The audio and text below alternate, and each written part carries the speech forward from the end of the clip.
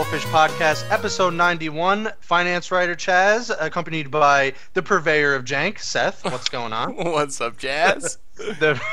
And the owner of MTG Goldfish, Richard. How are you? What's up, guys? What's going on? Actually, former owner. I beat you in that Momir match, Richard. Yes, I relinquished all rights to the site when I got challenged to a match of Momir and lost. Mortgage the site, Richard. I would expect high roller.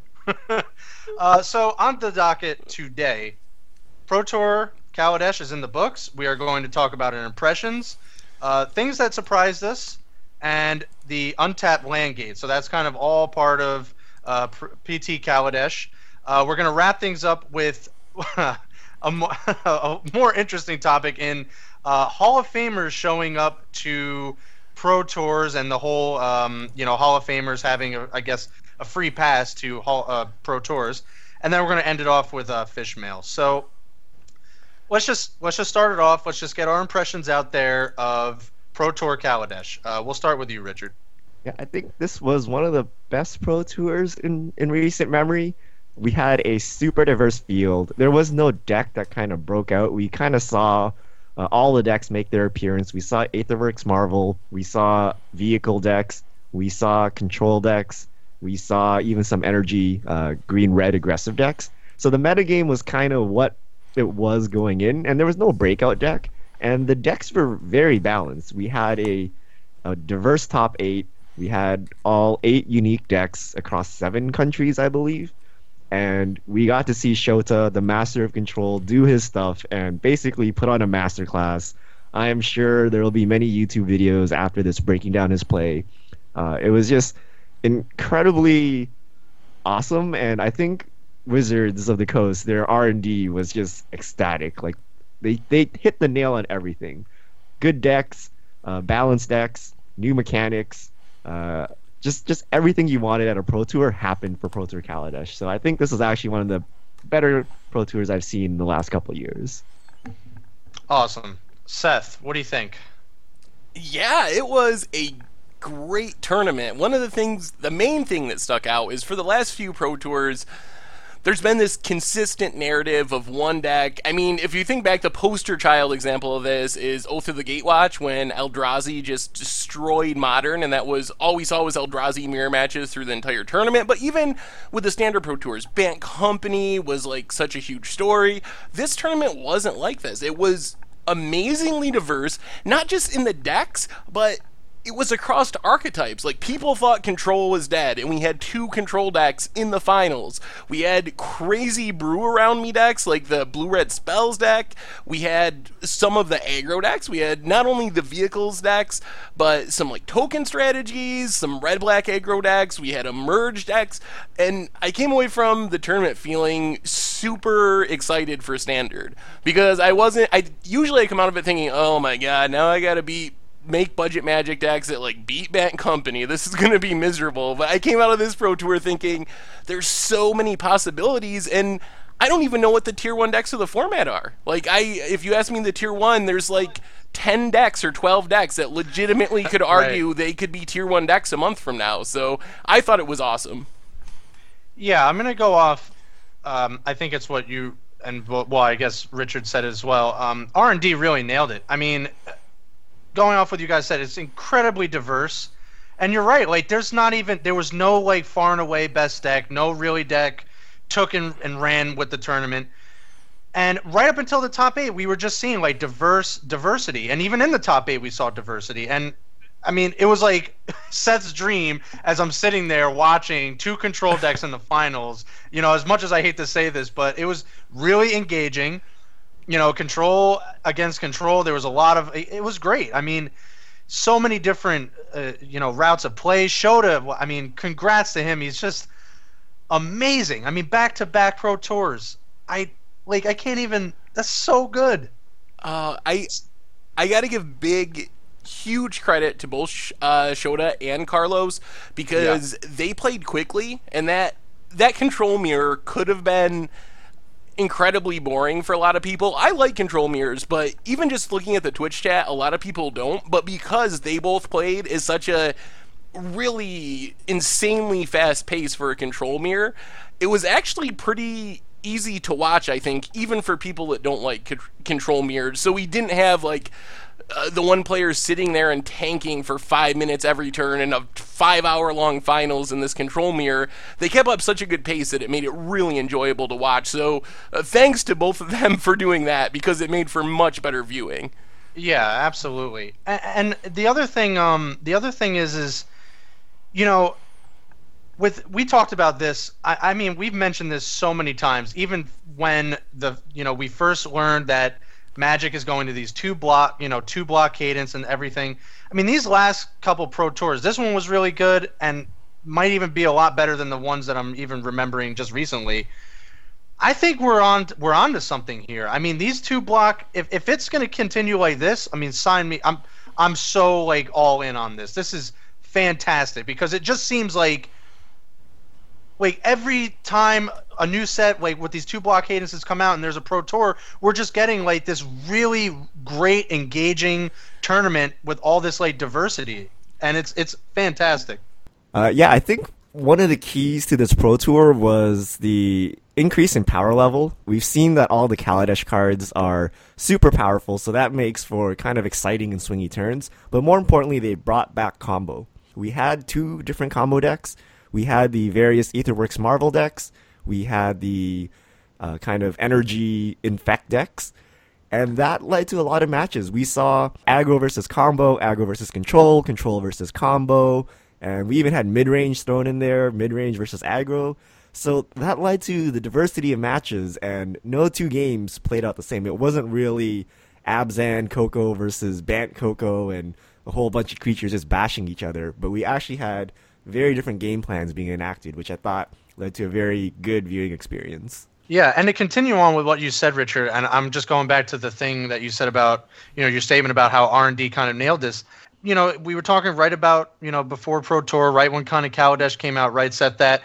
We were concerned that maybe, Kaladesh would bring some powerful standalone cards, but it just turns out that Kaladesh is just good enough on its own that, like Richard said, I mean, you're talking about all these engine cards, like Dynavolt Tower. That's a Seth card if I ever saw one. Aetherworks Marvel and vehicles and all this thing. But at the same time, it's not like Kaladesh like completely took over, because we still have all the good stuff from Battle for Zendikar. Well, maybe less from Battle for Zendikar. Well, Gideon showed up, so I guess that's what was good from Battle for Zendikar that showed up. But the Shadows block, where you still have like Emerge and Delirium and all that stuff, everything was just at the table. It was fantastic to see like all these 2 set blocks like gelling so well together. Yeah, I mean, one of the big questions was, as far as energy, if there would be enough support.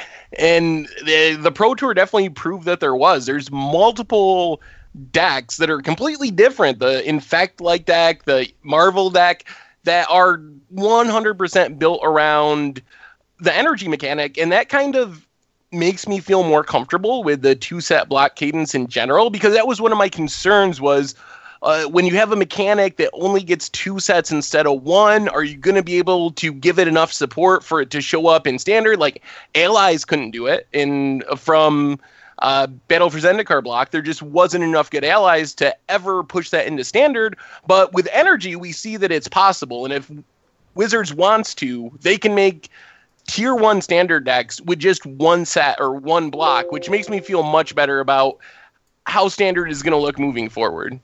Yeah. So I wanted to ask you both, what are your surprising things? Because I wrote down a whole bunch of observations that are just fantastic.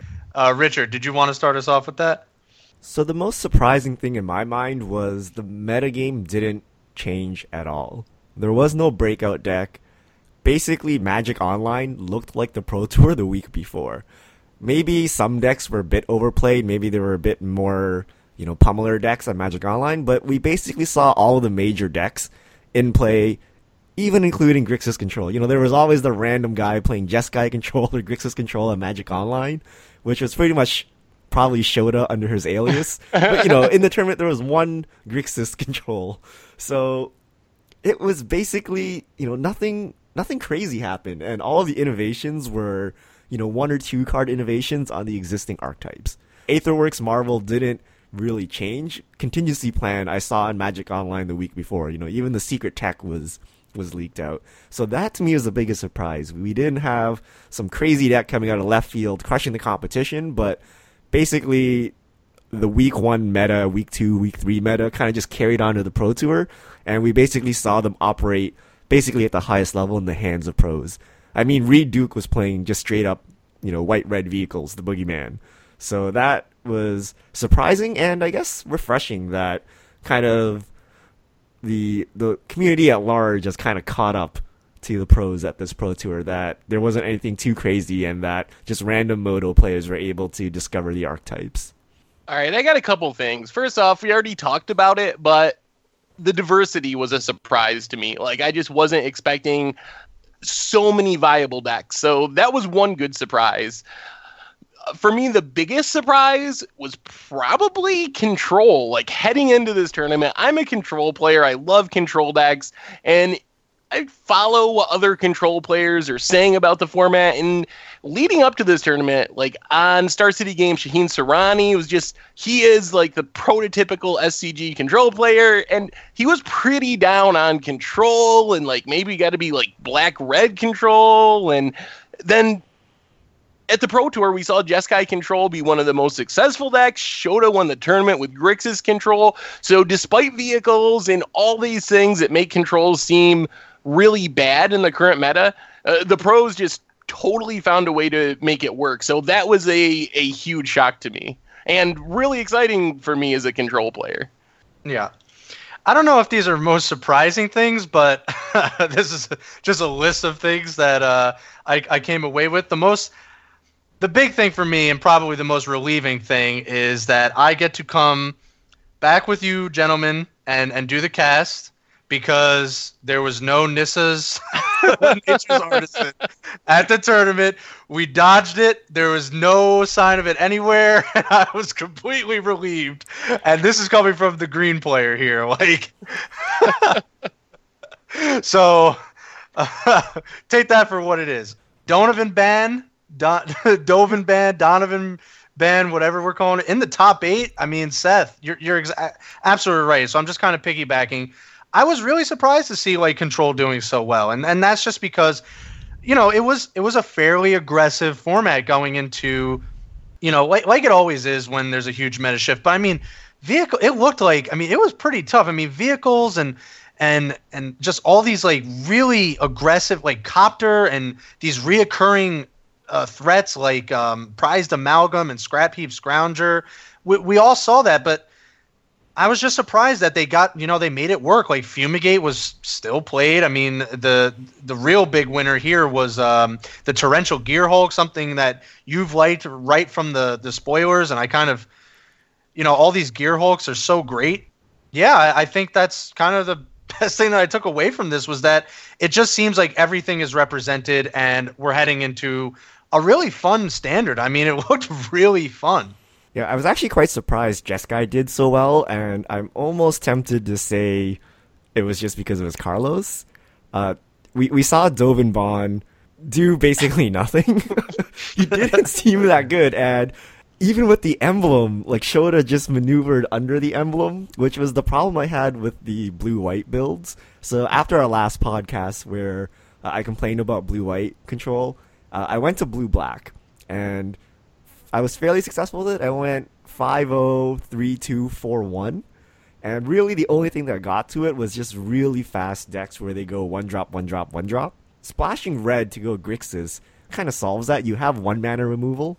The problem with the white removal is you can't play it until they attack, which means if you're on the play, you can't do anything until your opponent's 3rd turn, unless you really want to kill a Thraben Inspector. So I was actually quite surprised white showed up in control. But Shota's list just seemed absolutely nuts based on my experience, because as blue-black control, Marvel decks are just nothing. There's just like a buy almost for you. So the only thing you need to worry about is the super aggressive go-wide decks, and main deck Radiant Flames, Weaver of Lightnings, Galvanic Bombardments kind of just all swept that up. So that was actually pretty interesting. And we saw on camera a lot of times just Dovin Bond coming down and getting hit by a copter pumped with Pia to get to 4 power. So I don't know about Dovin Bond's future, but I think Marshall put it best during the top 8. He said, Carlos has 2 planeswalkers in his hand, but one of them is Dovin Bond. Like, it doesn't even count as a full planeswalker. Like, Gideon's a planeswalker and Dovin Bond's like half of a planeswalker or something. Stasis is not that good. That ultimate is actually really underwhelming. Oh, and Shota's really good. I think I would have definitely lost to that emblem when it happened because I would have tapped out for something stupid and then gotten destroyed. But so I think part of it is Shota played really well through the static orb. The best part was when he had the Gear Hulk and he didn't attack. I know so many of us noobs would have been like, "Oh, we landed a Gear Hulk. Let's protect and go." But Shota's like, "Nope, we will wait." So that was pretty crazy. We will wait, young grasshoppers. This is not the time to attack. I also want to give a shout out to the blue-white mid-range players. There were 4 decks that went 9-1 in Constructed, and every single one was a blue-white Spell Queller, Archangel Avacyn, Gideon deck. Every single one. So these players just absolutely pegged the tournament, crushed the tournament.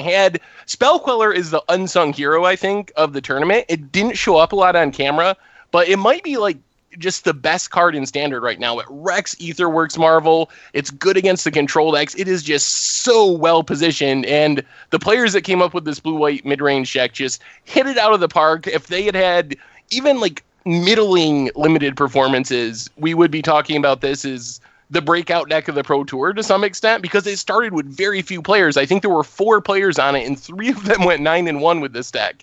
So I wanted to give a shout out to them because they definitely hit it out of the park with their constructed deck. Yeah, I definitely wrote that down. It was quietly the best deck at the tournament, like very quietly. Maybe not anymore, but yeah, I think it has a good future going forward because, like you said, Seth, I mean, Spell Queller is extremely well positioned. Now, whether that we go back to, we talked about this before we started recording. I mean, this is the Pro Tour. You got to understand. I mean, once we still go back to like watching SCG every week and not these huge EV high end EV events, we'll see where we go from there. I'm really curious to see what happens moving forward because I think people are going to pick up the control decks and not be able to play them nearly as well as Carlos or Shota and lose with them, but those decks are so well positioned against the Aetherworks Marvel's deck. If a lot of people pick up the Aetherworks Marvel deck because it's the flashiest, coolest deck in the format, then maybe even being a bad control player is going to make you like win a lot of games because you just have such a good matchup with Aetherworks Marvel. So I'm really curious to see what the GPs and SCG tournaments look like over the next couple weeks. Yeah. One last thing before we move on, and this is something that you tweeted out, Richard.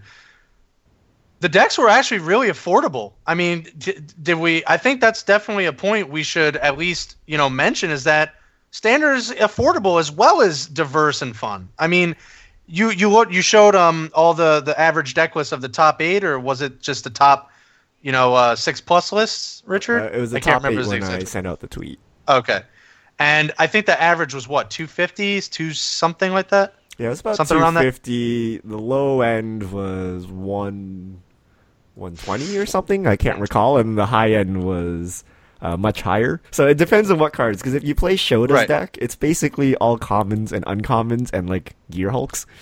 But if you play some of the other decks, there's a lot of expensive cards like Spell Quellers, Gideons, and things like that. So it depends on what you play. But basically, the blue-red package is really cheap.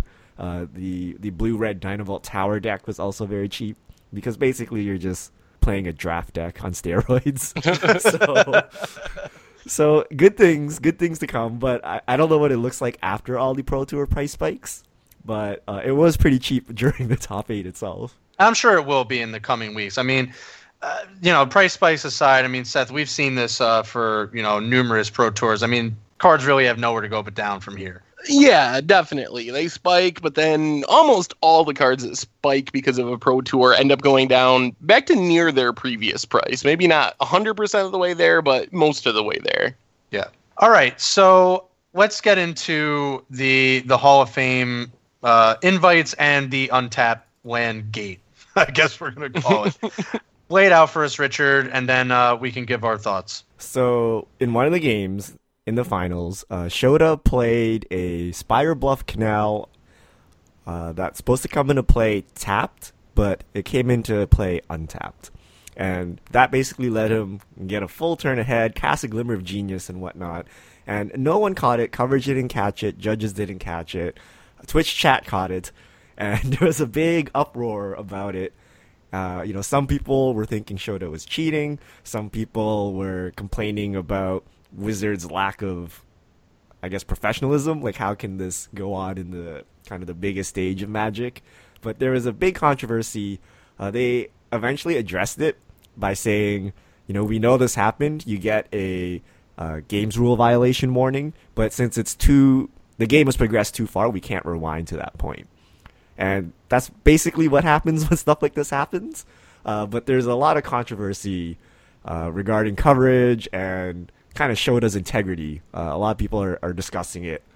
So I want to get your opinions on all of this matter. Okay, well, every single thing I've heard people say about Shota is he has a great reputation and that he's never been under any cloud of suspicion for cheating. That's what everyone thinks about him. So based on that track record, it seems unlikely that if you have decades worth of clean play in this reputation, you're suddenly just going to decide to start cheating in the finals of a pro tour while you're on camera.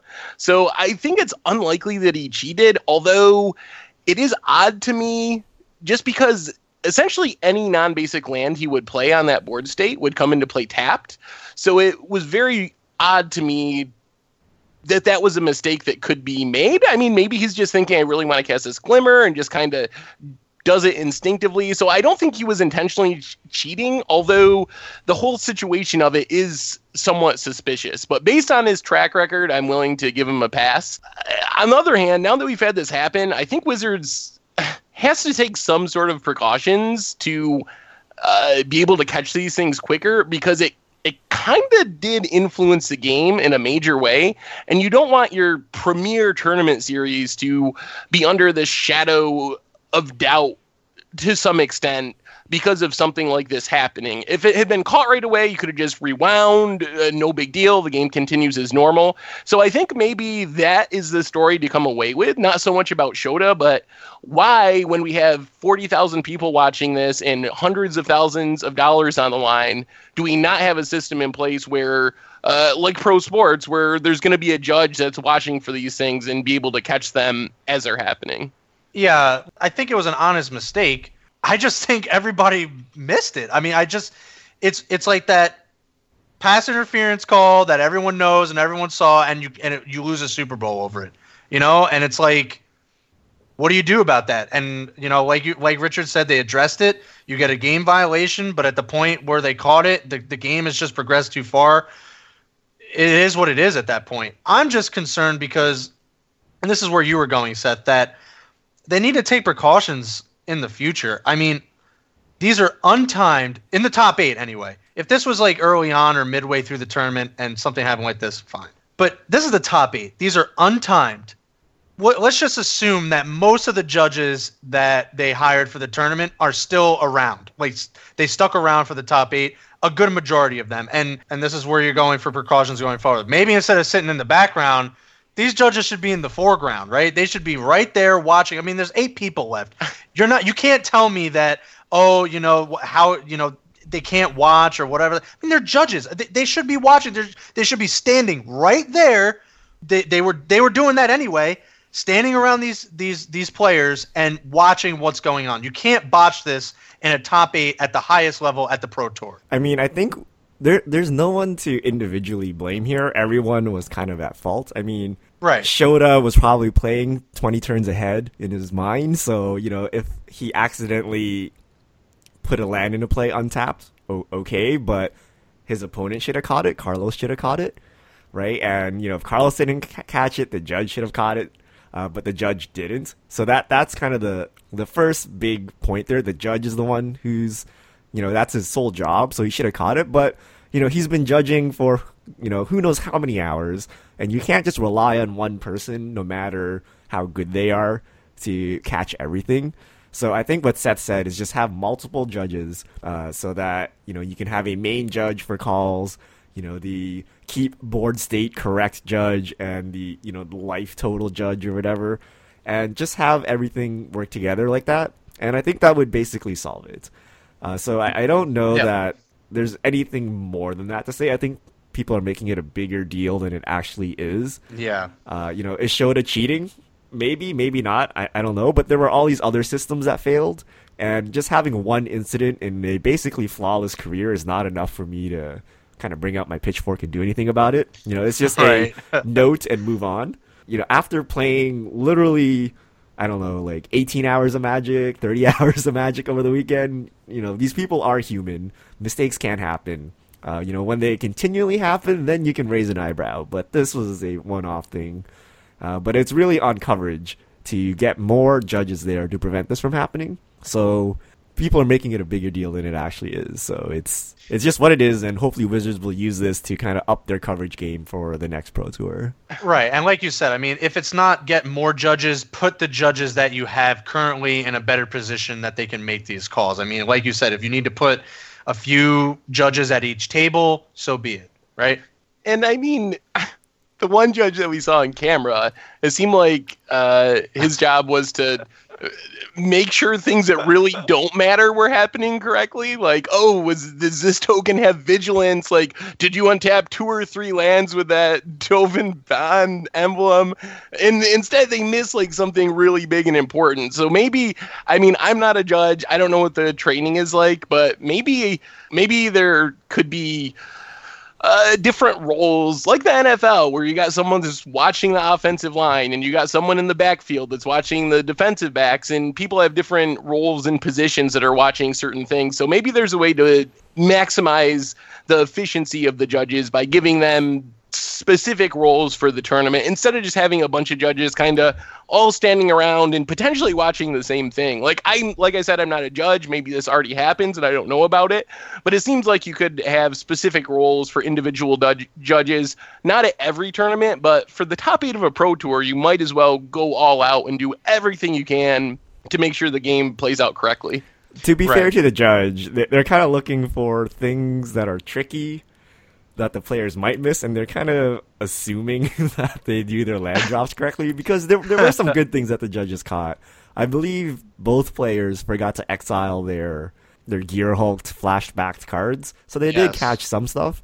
But I think the point of just multiple judges, one trying to catch the weird stuff, one trying to catch the basic stuff, I think that would solve it, so that it's just not one guy trying to follow this super complex control match that's going on. That was going at warp speed, too, which had to make it harder for everyone involved, I'm sure.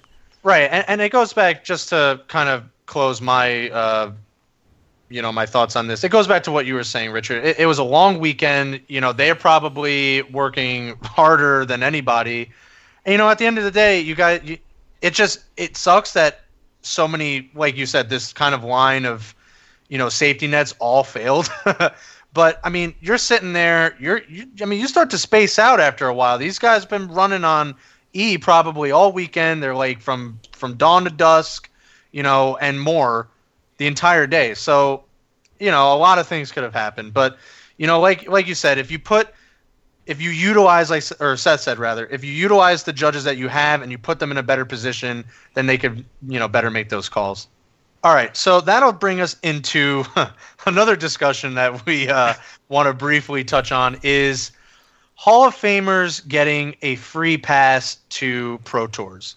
And for the listeners that have no idea what I'm talking about, when you're inducted into the Magic Hall of Fame, you get a free invite to the Pro Tour. They fly in there. You don't, you get your expenses paid. I don't know how far it goes. I think it's just your airfare or what have you. You get like an appearance fee of, X amount.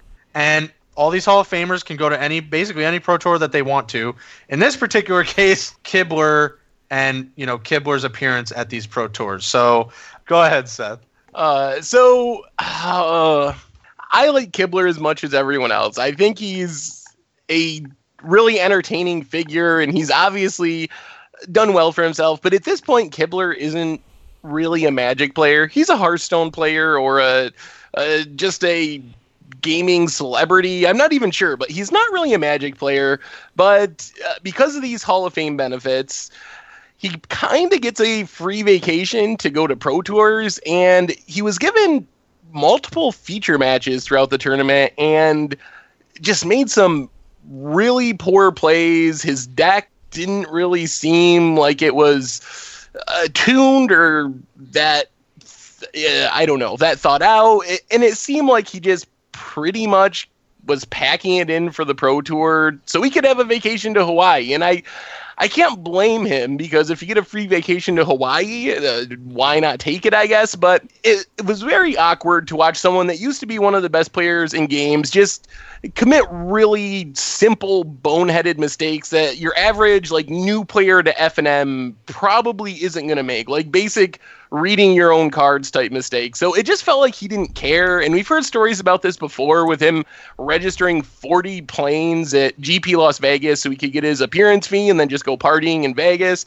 So I'm torn on it. To me, it kind of diminishes the specialness of the Hall of Fame when you have Hall of Fame players that are treating these benefits frivolously. And I think it's even more frustrating because some players really care about this. You see Chris Pikula, who's been grinding like crazy to get on the Pro Tour so he can, or to get in the Hall of Fame so he can go to Pro Tour events.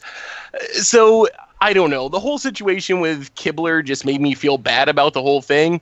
And I'm not saying you got to get rid of the benefits, but just at least don't give him a feature match, because I was almost embarrassed to watch it. It's like when you watch like Peyton Manning last year. You have someone that used to be the great of the game, and then they just go out and struggle immensely at the end of their career and can't do the stuff that used to be so easy for them a few years ago. That's what I felt like watching Kibler, except it was even worse because I felt like he didn't care, and that's why he wasn't playing well, rather than just like losing his ability. First of all, that's Super Bowl winning Peyton Manning last year, but I want to make sure we keep this objective, right? I don't want to call into question Kibler's kind of work ethic or his desire. Like, we don't know any of that. And to be fair to Kibler, he was actually 8-3 at one point. So he came out of the gate sloppy, but he actually pulled it together and was actually in the running for quite a while. But it was a funny story because I was watching at home, and my girlfriend walks by, and she's like, "Isn't that Brian Kibler?" And I'm like, "Yeah, it's Brian Kibler." And she's like, "Oh, I thought he plays Hearthstone now." I'm like, "Yeah, he does." And I'm like, "So why is he here?" I'm like, "Oh, because you get an invite to the Pro Tour when you're in the Hall of Fame." And she's like, "Well, won't he damage his image?" And I'm like, "Oh, no, don't worry. He's a Hall of Famer. He's, like, so good. Like, I mean, a lot of people do this. Like, Finkel kind of just doesn't play Magic until, you know, the month before Pro Tour, shows up, crushes. Like, don't worry about it." And then he proceeds to, like, punt left and right. And I was just like, oh, dear. I'm like, this is embarrassing. I take back everything I said. But, yeah, I think at this point, there's no point into showing up, because I think Kibler is kind of damaging his brand by doing this. Like, if you show up and play tight, then okay, but he was clearly not in the groove of things. He was, like, putting tokens in the graveyard. He forgot to pay for his trigger. It's weird, and Seth's suggestion of not putting him on camera is a little awkward. Like, the whole reason Wizards pays the Hall of Famers is so that they can come and promote the game, which involves putting people you know and love, like Brian Kibler, on camera. So if you're not going to put them on camera, why are you paying them to show to your event?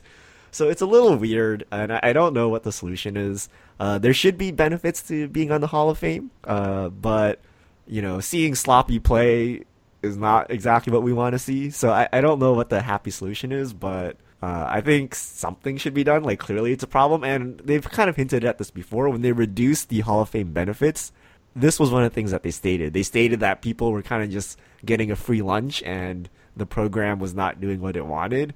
And I think this example kind of just shows us kind of on camera, like, what that problem is. I hope Wizards does something about it, but you know, if I was Brian Kibler, like, why would I not do this? Would you not like a free vacation to Hawaii? Like, why would you turn this down, right? He's just taking advantage of the system that's there.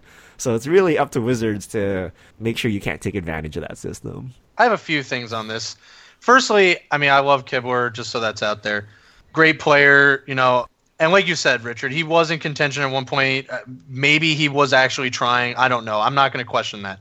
What I am going to question is, you're exactly right. I mean, I don't blame him for going. I mean, why wouldn't he, right? Like, why wouldn't any of these guys, just pick up? Yeah, why not, right? Maybe, what happens? Let's see what happens.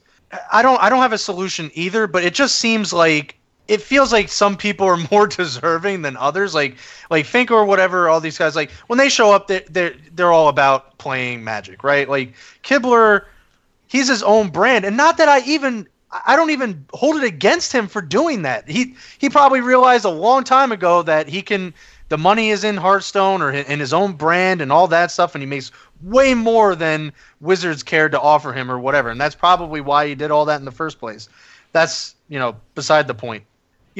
He's just all about, himself, right? Like Kibler, I get to show I'm on camera and all this. Like I'm still all about Kibler at the end of the day. Like after the Pro Tour, I don't ever remember seeing Kibler. Maybe he writes like an article here and there on Star City Games Premium or something like that, but it's not like he's actively, in the community that enough that I see like, oh, okay, Kibler, when he does show up, he just had a bad run, but he's all about Magic, right? And he just does like Hearthstone and all that on the side. It's actually funny that you brought up your girlfriend, Richard, because that's actually a point that I didn't even think of. It's like, well, what are you paying all these guys, these Hall of Famers for to show up to Magic? When someone who knows Kibler comes up and has that statement, then the whole thing is not even working. Like if your girlfriend's first statement about Brian Kibler is that he's going to hurt his reputation by showing up to the Magic Hall of Fame, that's a problem. That's a big problem. I don't know the solution to that, because it's like they're paying all these people to come out to Magic the Gathering, but none of these guys, they're not even Magic League players pretty much. They're not adding anything beneficial to the Magic brand.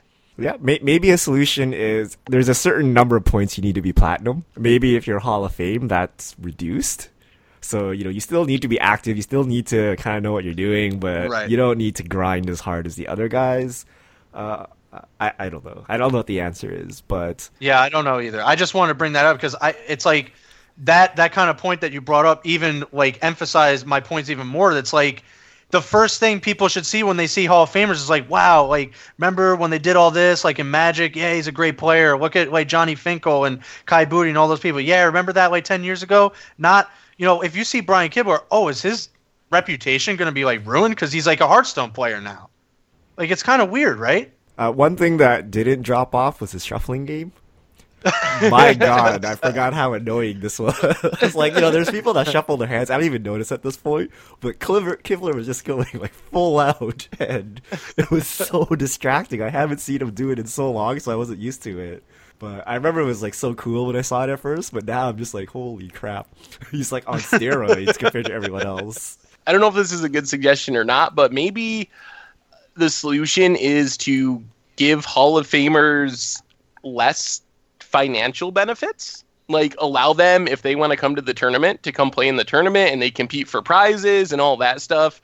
But if you're literally not only giving people an invite to the tournament, but a plane trip and $1,500 or whatever amount of money, like, you're literally incentivizing people to just come for the money, not care about the tournament.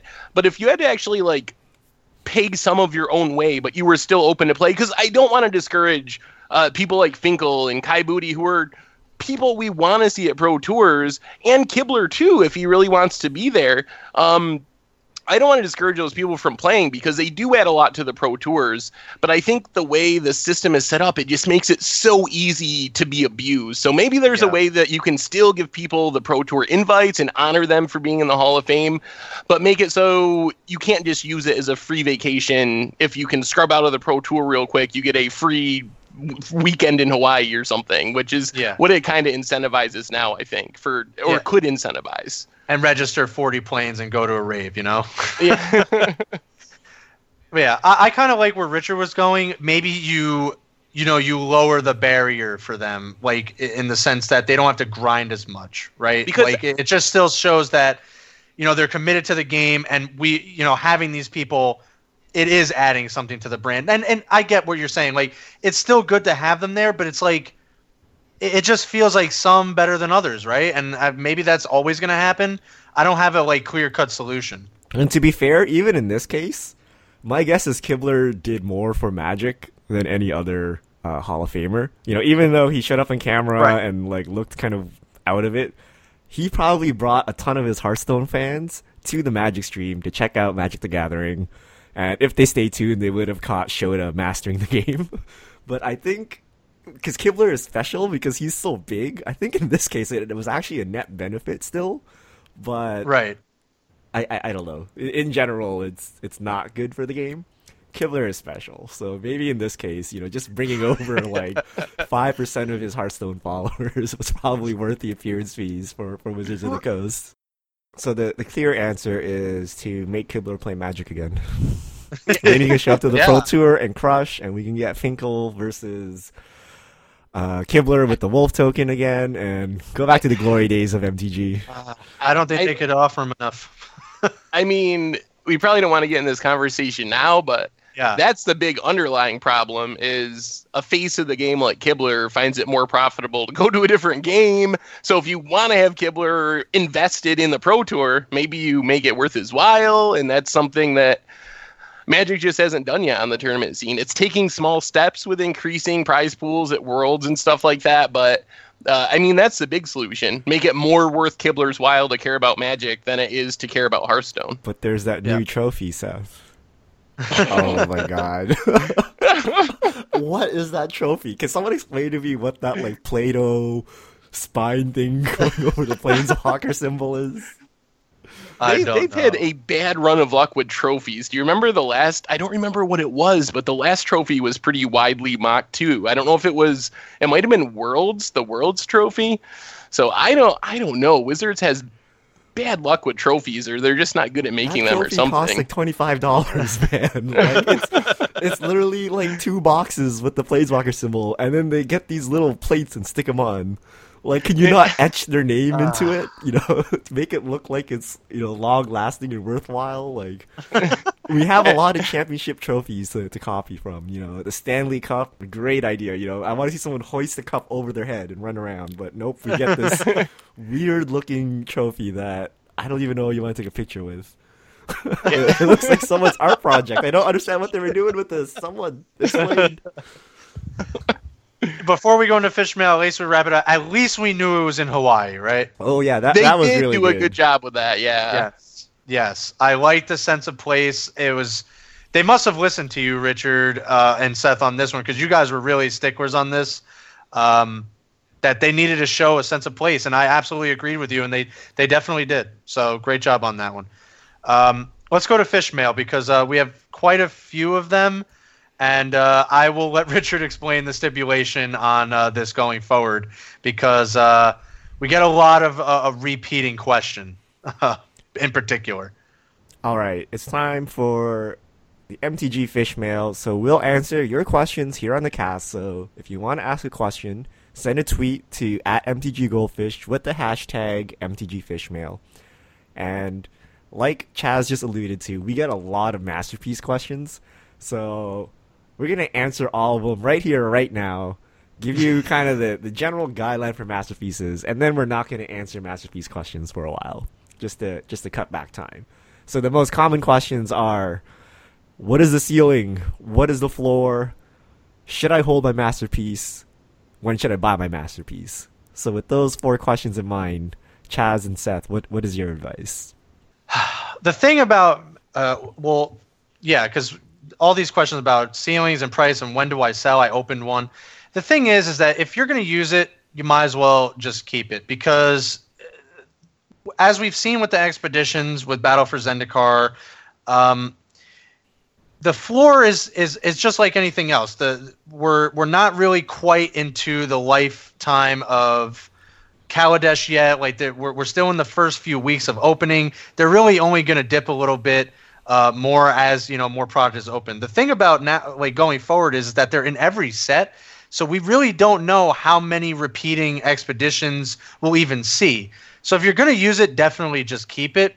And if you plan on just holding it, you plan on holding it for quite some time because the trajectory on a lot of these expeditions and masterpieces seem to be very slow, very steady. The outlook is good, but it's going to take quite some time to get there. Yeah, I think if you're the person that gets lucky and opens a masterpiece at your pre-release, unless you're going to use it, I would say just sell it, get the money, because you got to consider the opportunity cost. Yes, it's possible that your invention 3 years from now, 4 years from now, ends up increasing somewhat in price, but it's going to take a long time. And you got to think, would I rather have $100 today or $150 in 4 years? Chances are you can make better use of that $100 and do more things with it if you have it now than waiting that long. And we don't have a long enough track record to really say. We'll see in a couple years what happens with the Zendikar expeditions. If they really jump in price, I think there's a chance that happens. But if you look at them now, their price chart after they get opened, after the first month or two, is pretty flat. If anything, most have decreased a little bit over the past year, but no, basically stable. So there doesn't seem to be much to be gained in the short term by holding on to them. So either use them and play with them and put them in your commander deck and love them, and that's a good choice. B, if you're not going to do that, just sell them and get the money and buy cards that you will use. Or C, if you are going to hold them, plan on holding them for quite a long time, 2-3 years probably at a minimum, before you may or may not start to see some gains. Perfect. All right. So let's move on to our questions. First question was from at Shanderson93. It was a masterpiece question, so refer to our previous answer. Next question, at The Walking Matt. Seth, when you make budget Magic videos, you usually post a non-budget version. Would be cool to see videos of them in action. Well, we've actually recently, other people have given this feedback, and I've started to play them on occasion on the stream. So I don't really have time to make a whole nother video series with upgraded budget Magic videos. But if you want to see some of them in action, Tuesday and Thursday evenings, twitch.tv/MTG Goldfish. We don't do it every time. We play a whole bunch of different stuff, but we do occasionally play upgraded versions on the stream. All right. Next question from at Esper Shardmage. Engineered explosives. Buy in December or gamble on Modern Masters 3? I think it's at this point, it's probably just better to wait to see what we're going to see in Modern Masters 2017. And then, if we don't see it by then yeah, you're probably going to want to pick it up really quickly. Well, and remember, it's in March this year. So if you're waiting to December anyway, you don't have that long to wait to see the spoilers. So you might as well stick it out another 6 weeks or whatever. Right. Next question from Sableye the Jace. What are your favorite cards that are undervalued in their respective formats? Devouring Greed in Modern, anyone? What does Devouring Greed do?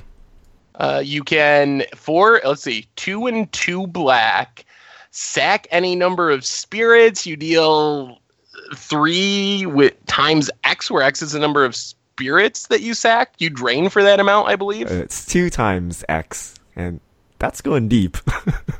It has to be spirits in particular, not just creatures, but spirits. So what are your undervalued cards, guys? I think I'm going to go old school, way early in the cast when we first started this. And I still think Scavenging Ooze is pretty undervalued.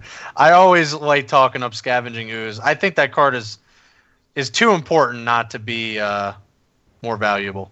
What? That's like a cop-out answer. It's in like every green deck in Modern. Well, then that just goes to show you. It's like, still, it's so undervalued. So undervalued financially, you're saying? Oh, yeah, financially. I don't know if we... Oh, okay. You could take it from all right. We'll have Chaz's answer be the financial answer. Yeah. I'm always surprised that Cryptic Command isn't more played than it is in Modern. Like, Cryptic just does so much, and I guess it's just a testament to how fast the format is. And Cryptic has been a staple at times in the past, but I think right now Cryptic is a card that I just really love because it does everything I want. You can counter things, you can draw cards, you can kind of fog the opponent. It does a lot of things I like in one, and it just doesn't see that much play. All right, that's a BS answer as well, because I get Cryptic Command in like every week. There's more than enough Cryptic Commands floating around in Modern. I'm sure I probably could come up with a better answer if I had seen this question more than 15 seconds ago. So my answer is... Give us a good answer, Richard. Desperate Ravings. Well, I just played a Storm deck and got beat by that, Richard. Boo! Hey! I haven't seen Desperate Ravings in a long time, and I love busting out the dice just to figure out what card to discard.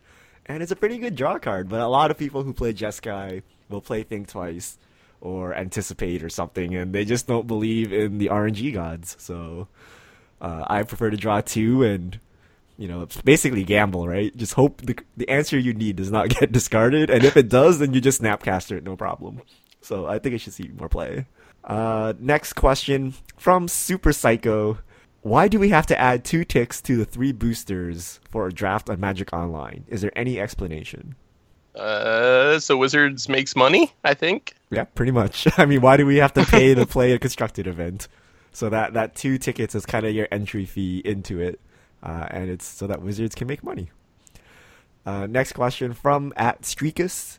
Instead of masterpieces, how about 1 mythic and 2 rares in each pack? Might lower standard costs and make limited more fun. Well, luckily we didn't see huge expedition blowouts over the or masterpiece blowouts over the Pro Tour weekend. But I mean, it just goes. I think standard is in a pretty good spot. It's fairly affordable as it is. I don't know if maybe restructuring. I mean, restructuring to the packs to that will probably bring the format price down even further. But I don't think they really need to do that. I think it would be miserable in limited. I think 2 rares would just be too much. A lot of modern day rares are very bomby, and more so in some sets than others. But if you have that many floating around the draft pool, you're going to have a lot of games that just come down to who draws their rare first. And I don't know if that's how we want limited to be. Well, wait. Quick question then. Would you rather the pack be that, or you still get to play your expedition or your masterpiece in limited? I'm fine with that because it just doesn't come up that much. Expeditions are so rare. Like, yeah, you're going to get blown out once in a while by them, but it's going to be rare enough that I'm not overly concerned about it. When the 2 rares would impact every single draft, every single game. Fair enough. Yeah, I don't know what this would accomplish. If you want to lower pack prices, you could actually just lower the pack price. You can set the MSRP to $2.99, and that wouldn't, mess around with limited that much. So I think Wizards has pretty much balanced everything around these ratios already, and they've kind of just said masterpieces are too rare, so just don't bother with them. So if they want just to make standard cost less, they can just lower the MSRP. Next question from My Junk Drawer. Can you see Wizards tweaking Legacy instead of confronting the reserve list, e.g. ban dual lands? Don't even get me started on this. Don't even get me started on this. We've talked about this at length in the past, but that's based on the assumption that Wizards is actually concerned and wants Legacy to be format that people are playing often. And I think most of us agreed that we're not exactly sure that that's what Wizards wants at this point. Yeah, and anytime anyone says reserve lists, just look at Magic Online. There is no reserve list. The cards are dirt cheap, yet there's not that many players, relative to standard, modern, and limited. That basically tells me people are not interested in playing Legacy. I'm still a firm believer that you would see a new format before they try to go in and fix Legacy and, ban dual lands and all this stuff and mess with the reserve list. All right. Also from My Junk Drawer, could including masterpiece uncommons like Bolt, Remand, etc. at a slightly different rarity help with the feel bads? I think we're already getting so complexed with the amount of rarities we have now. I don't think we want uncommon masterpieces, rare masterpieces, mythic it's already a lot as it is as far as complexity. So yes, it could help with the feel bads, but I don't know if it's worth the cost of having that confusion. Yeah, and I think they'll just use these cards as normal masterpieces eventually anyway. Like your Bolt will be a masterpiece at some point, and it'll be the, basically the super mythic masterpiece that we have today. So I think they'll just do that because I expect one day we'll have a 100% masterpiece deck. That's legitimate. Next question from Maxiwawa. Buy cards featured in YouTube videos before publishing, then publish and sell after prices explode. Why don't you do this? So many ticks. Seth, can we get rich quick overnight? Yeah. Honestly, a lot of people think that that's something you could do. But for one thing, it would take a ton of work. It's really hard to buy a lot of the same card on Magic Online because bots have limits on how many you can buy. And then you have to find someone that's willing to buy the cards, and it would be a lot more work than you would think. Plus, I just don't think it's worth it. I don't want to... one of the things I love about writing for and working at MTG Goldfish is we actually aren't necessarily trying to sell cards. Like, we're not a card store. So I really appreciate that, because sometimes people on other sites have this like cloud hanging over them when they write a spoiler article. Are they just trying to get me to pre-order this card from their site? And we don't really have to deal with that because we don't sell cards. So basically, having a clean reputation and having people understand that that's not the business that I'm in is worth way more than any amount of ticks that I could get from profiting off budget Magic cards. Yeah, plus I don't think you could actually do it. I think if you bought enough cards to make it worthwhile, the price would spike, therefore making your thing not legitimate. So I don't think you can actually do it based on how the Moto economy works, but don't quote me on that. We don't do it because there's just no point.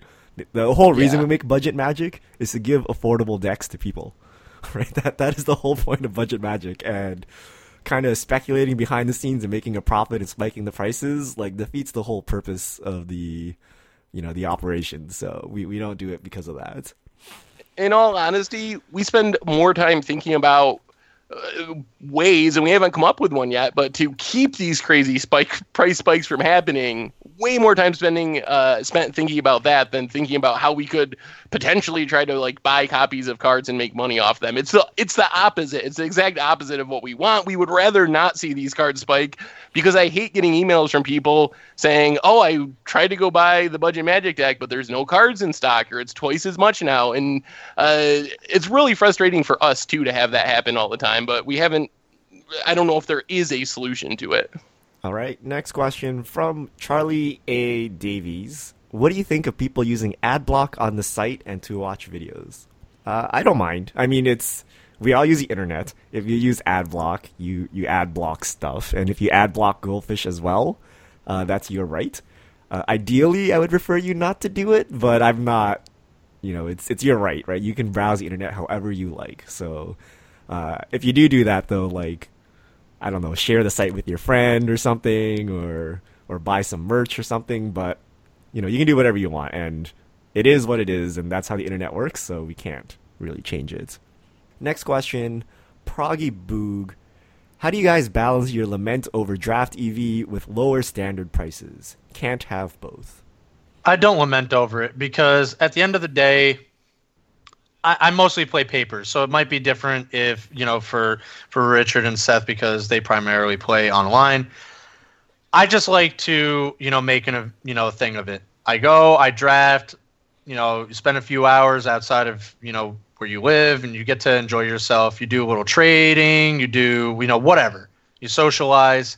So for me, it doesn't really matter. I'm not so worried about making back the EV of my packs when I draft, because that's just not what I'm about. Plus, I've already accepted the fact that I'm not going to do that anyway. So, because I always open jank, and that's okay.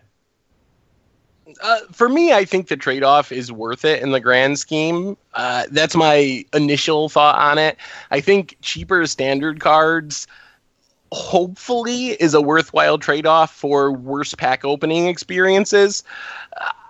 And you're right, you can't have it both ways. So why it's frustrating to open boxes with no value, as someone that really sees how the financial aspect of the game works, I can rationalize it away for the exact reason you said, because standard's cheaper. My concern is the new players who don't necessarily follow the finance aspect as much as I do, and some of them just opening bad packs and quitting the game altogether because they don't see the trade-off like I might see it. Yeah, I just don't open packs anymore. Which is fine. The reason I worry is for new players, right? Because new players like opening packs. But I just don't open packs because I don't like the high variance. But cheap standard prices are good for players. and I guess we'll see how it turns out. But basically, I'm more on the side of cheap standard prices, and I just don't open packs so I don't feel bad. And then that's it. Next question from @BitBotisBot. How likely do you think it is that the standard meta will be less control heavy by the first week of December? Most Magic players aren't going to pilot control like Shouta or Carlos or anyone in the top 8. I mean, will it decrease drastically? I don't know about drastically, but it feels like there is going to be a little bit of a different meta once we go back to watching SCG every weekend, not having these high-end EV tournaments and events. But the good thing is like right around the corner, there's like Aether Revolt, so things are going to just change again.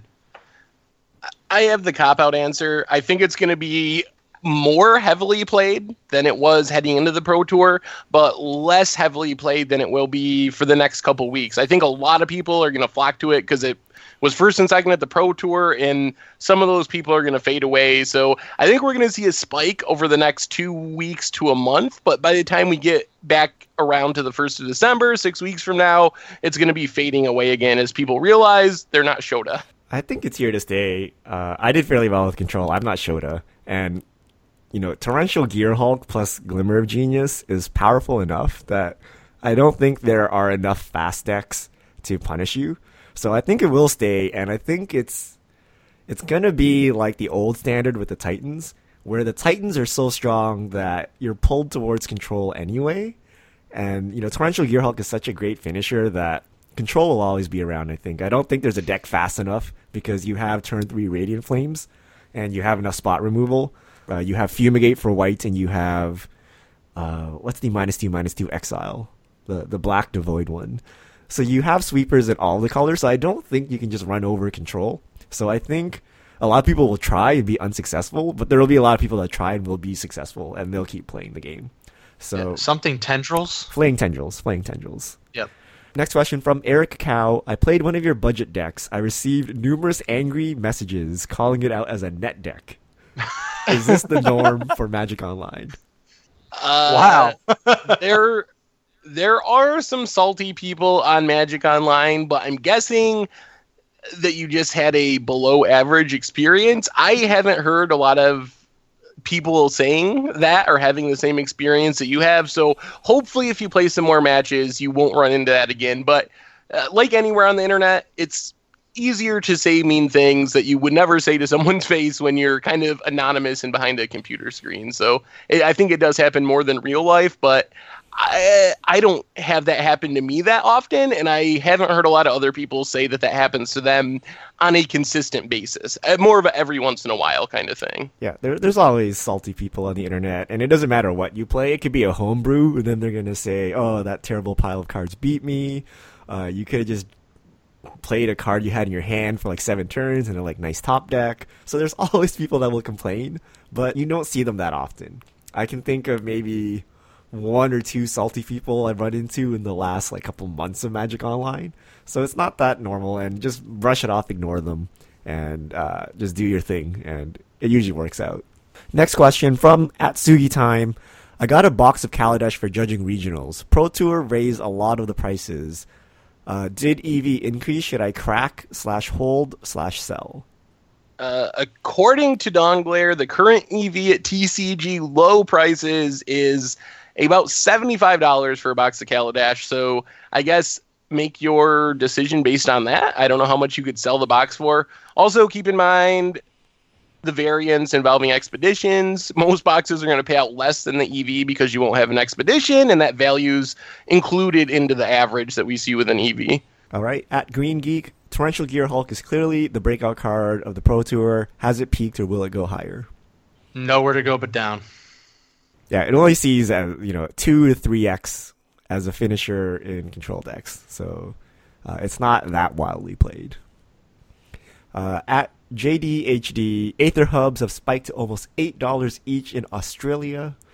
Wow. When should they start going back down? $30 for 4 hubs seems crazy. Oh. Is that in? I wonder if that's in U.S. dollars or if that or what the exchange rate Right. is.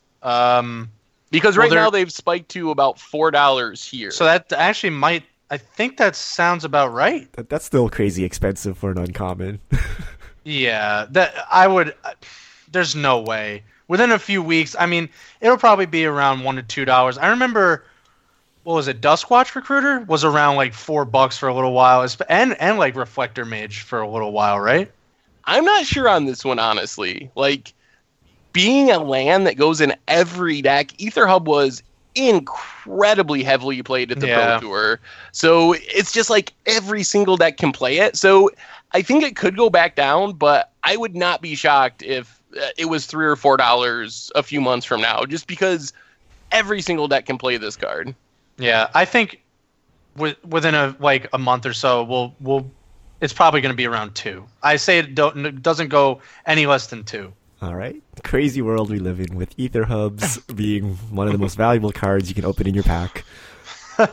Next question from @TMStealer. Why doesn't Magic Online link your DCI number? I don't know. Is there what's the benefit to that? Like, why wouldn't it? Like, what is the point of providing your DCI number at FNM? Like, I don't know, it tracks stuff. Like, why shouldn't you track your Magic Online stuff? But I mean, Magic Online tracks it itself, but I don't know if they want it connected. I don't know. I mean, the whole system is so weird with Planeswalker points and everything now anyway that I don't know how much it matters. It's not like you get ratings queued for Pro Tours anymore, so I don't know. I mean, you should have only one Magic identity. So, Wizards really likes to segregate these two things. I don't know why, but it would be sweet if I could, see my.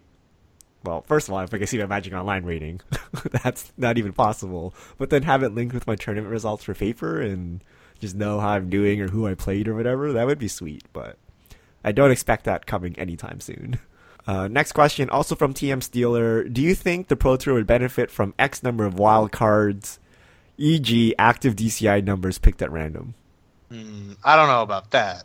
I think that if you just pick random DCI numbers, those people would likely get crushed, and it wouldn't be a very great experience. So I think maybe there could be more ways of queuing for Pro Tours, or some other way to have people get there. I don't know what it would be. It would be cool, like the Sunday Super Series thing they did, like if that queued you for the Pro Tour, or there was other ways that different people could make it to a Pro Tour, but I don't think random DCI number picking is the way to go. Yeah, you don't want to see me playing at the Pro Tour.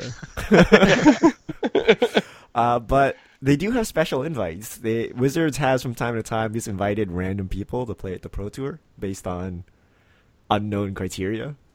So they do have special invites, but they don't just throw them around willy-nilly to random people. There's usually a reason, and that reason is they're famous celebrities or something, or they're kind of outstanding in the community. So like high-level judges and things like that. Next question from not Cody Smith. Where's the bottom on inventions? So refer to our masterpieces talk. Sugi time. Should we expect Standard to remain as cheap as it is? Buying playsets, should I do now or after the Pro Tour? Definitely after the Pro Tour. And it's already fairly cheap, I guess. It's fairly affordable as it is now. But yeah, I mean, most cards have nowhere to go but down from here. Since it is technically after the Pro Tour, I'm going to go with that one. Oh, okay. I see what you're doing. Also, no, it should stay cheaper, though. That's the impact of the masterpieces, I think, we're seeing. Yep. Also from Sugi Time, why are foils less expensive on Magic Online? Do people just hate the way they look? That, and they freeze up your computer on occasion and make the program crash and all kinds of fun things like that. Yeah, they literally slow down your computer. Whammy. So people turn off the animations, and at that point, why do you even want to do this? Not only do they look worse, they make your computer crash. They're like, there's no upside to foils on Magic Online. Only Wizards can make a premium card like actually worse on Magic Online. I will say, though, masterpieces are going to be non-foil, which is something I had asked Wizards 4, and they're going to actually do it on Magic Online. So now I might actually play Masterpieces in my deck for that reason. Do you realize how much money Wizards can make if they just had animated cards on Magic Online? You could have the normal version, or you know how on Reddit they post like, you know, I animated card such and such, or during the Pro Tour there's like the little animations on the cards. If you could have that on your card and not lag your computer, like people would pay a premium just to play that. Just like the golden borders in Hearthstone and the alternate portraits. So much money to be made. Someone had a really good suggestion that you just flip the packs. So when you open a pack, you get, on Moto, you get 15 foils and then maybe one non-foil. And Moto is down for the afternoon. Why is this? At Tamis Krupa, I have a Phyrexian half of Dual Decks Phyrexian versus Coalition. Should I sell the cards individually as a whole, or hold them? I don't know if there's much of a market for one half of a dual deck, because I'm assuming that means it's not sealed or anything. So I think you almost have to sell them individually to a buy list. Yep. Yeah, I don't know. Yeah, so, I mean, usually I have all these weird open dual decks. I just sell the important cards in them. I can't imagine someone wanting to buy a dual deck and then just buying half of it. So, at Darkness Zora, would printing more playable uncommons and commons help minimize the feel bad feelings when opening packs?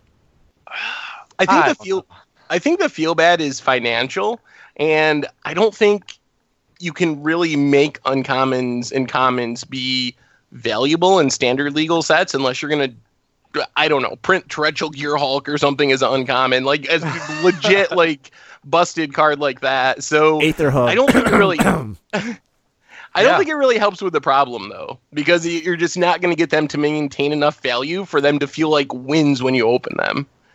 Yeah, I mean, we've seen a few in the last few sets, like Reflector Mage and Duskwatch Recruiter, and there was I think a couple.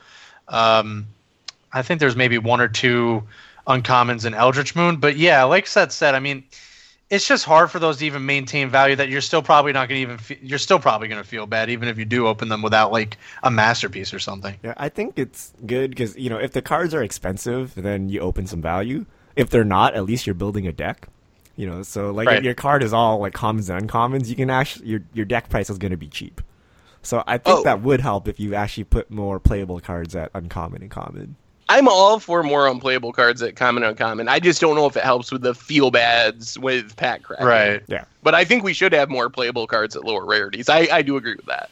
ADKT, will you ever have a popper price filter with movers and shakers on the MTG Goldfish website? Yes, I just need to do Don't it. we? Well, no, because it's hard. Because your pool is all commons, whereas all the other ones are just sets. So I need to do something special for that, but and then we need to make it presentable. I don't care if your 1 cent common changed to 3 cents. That's a 300% increase, but not relevant. So there are some challenges with Popper based on how the format is, but it is something that people have been asking for, and I should do. Well, and there is the mover and shakers page, right? Along with like standard, modern, pauper is one of the. Is it? The options. Did I on that solve page. this and forget? Oh, I did solve this and forget about it. Never mind. I'm so smart. I fixed it before. But Popper is special because Popper has special rules, so not everything works with Popper on the website. Next question from @CBrownFit. When are we gonna get Dragonfish tokens? It's talking about scoops. Scoops, I don't know, sometime soon. The biggest thing is our artist is quite busy, and we gotta figure out which tokens we want to make. So if you have more suggestions, so I've heard a lot of dragons, send them to me, and when we do the next round of tokens, we might get some Dragonfish tokens. Also, similar question from Kenneth S. Are you going to do additional token types in the future? Yes. You will have Scoop Spirits sometime soon because I want them. I really need Lingering Souls tokens, and we had to cut them from the first run due to time, but more. Julian S. I read in your coverage that the Pro Tour now is probably the best time to sell BFZ and Oath of the Gatewatch cards. Does this apply to modern cards like Reality Smasher, Thought Not Seer, Eldrazi Displacer. Should I take a net loss for store credit, or is there a better way? I think for the modern cards in specific, you might as well just hold on to them because you never know. You might want to play them in modern, and it's good to just kind of keep a modern collection like that because I mean, you're going to sell them maybe. I mean, they're so low at this point. I haven't really checked, but I'm sure they're fairly low enough that you're not going to gain enough by, especially just the time invested to sell them, buy them all back, at a later date. You might as well just keep them. Yeah, they're in the $3 to $5 range right now, and for me, that's the biggest reason not to sell them. Like, sure, that I think that they probably will drop in price as they rotate, but the difference between a playset at $5 and a playset at $3 probably isn't worth the hassle. I'm more worried about like Gideon, Kalidas, cards like that are like $20 now that could end up being like $5 after rotation or $10. With those cards, it actually matters more to sell them and rebuy them. But if it's $5 or below, I wouldn't be overly concerned, especially since they see modern play. Yeah. All right, Michael K. Been playing with Seth's 8-Whack, but finding the linear nature too limiting. I'm looking to move into a different/new deck with game against as many decks as I can. Is this possible? It's possible. Is it possible to do that on a super cheap budget? It's definitely harder. It's easier to build straightforward linear decks that are cheap. I would look towards maybe the Spirits deck we played in Modern on Budget Magic. Basically, if you can get a control or mid-range deck, you're going to have a deck that has a lot more game than in a wide array of matchups than you will with a straightforward aggro deck. So I would look towards the Spirits deck if you're looking for budget. Otherwise, some sort of like controlling, even like if you're not budget, Jund is a good example of a deck that can compete against everything. So you want to play that style of deck, and I think Spirits would be my number one recommendation from recent Budget Magics. Yeah, if budget is no concern, I would recommend you my good friend Jund. Emil L. I was wondering if Masterpieces continue every set, will the chase cards to make into masterpieces run out, and thus make future masterpieces less sought after, and therefore bring some EV back to the rest of the set? Sooner or later, yeah. There's a finite number of cards that I care about that could be expeditions. So that's one of the things we've talked about from the beginning, actually. If you're going to print 50 a block or 55 a block, you're going to run out of good stuff pretty quick. All right, here's my question. In the next 3 years, do you think we can make a deck out of just masterpieces? At 50 a block? Probably. Can you make a deck or like build a legit, like can you build Jund with all... Like you can like totally foil out Jund or something, like that kind of thing. Not just like together, here's 50 artifacts and some lands. Here's like an actual legitimate deck. You're going to be missing like lower rarity stuff. You're probably not going to get your Terminate for Jund or maybe those type of cards you're going to be missing. So I think it's going to be hard because of that. So you don't think ever? Well, ever, possibly, because Definitely they're going to run out of stuff to do. But, I mean, 3 years, that's only like 500 masterpieces printed. I don't think they'll be down to like Terminates and Duress by that point. Yeah. I mean, when are we getting our Expedition Treetop Village? Does Jund still run Treetop Village? Some do, but it's not that common. I do want Expedition Basic Lands, though. If they did really sweet-looking Expedition Basic Lands, I would be down with that. I'm playing M14 Shota Mountains from now on. Last question from Pedro. I built UR Machine Gun. Do you think this is still good to play at FNM? Is that the Dynavote Tower deck? I don't know what UR Machine Gun is, but... that sounds like a blue-red spells deck, and there was a blue-red spells deck that top-8'd the Pro Tour, so you can probably just take that deck to FNM, and it'll probably be pretty good. So that's the Dynavolt Tower deck by Pierre Dejean. And that's all our fish mail. That's it. Whew. Great questions. Thanks, everyone, for sending those in. I think we hit everything, gentlemen. Any final thoughts here? So out the door, what will you guys be playing in Standard now that the Pro Tour has revealed the format to us? I don't know. I'm still undecided. I'll probably end up playing some of the control decks, but the deck I've been most excited about is the 9-Volt Tower blue-red spells deck. So that's the first deck I'm going to try out. But I expect to play Grixis and Jeskai control at some point as well. I'm gonna play Grixis control. I played blue black control before, but now I'm gonna buy a Haruya shirt. I'm gonna pretend I'm Shota. I'll have my M14 mountain, and I will draw lands and put them into play without shuffling my hand. And when I 0-5 my league, I will probably switch decks. But yeah, I think everyone will play Grixis, and I will be there trying it. And Grixis has Fevered Visions, which is the real reason I want to play Grixis over blue-black control, because I expect everyone to be on control, and Fevered Visions will give you the leg up in the control mirror. Yep. All right, gentlemen, we will do this next week. Thanks, everyone, for tuning in. This is going to be the MTG Goldfish Crew signing out.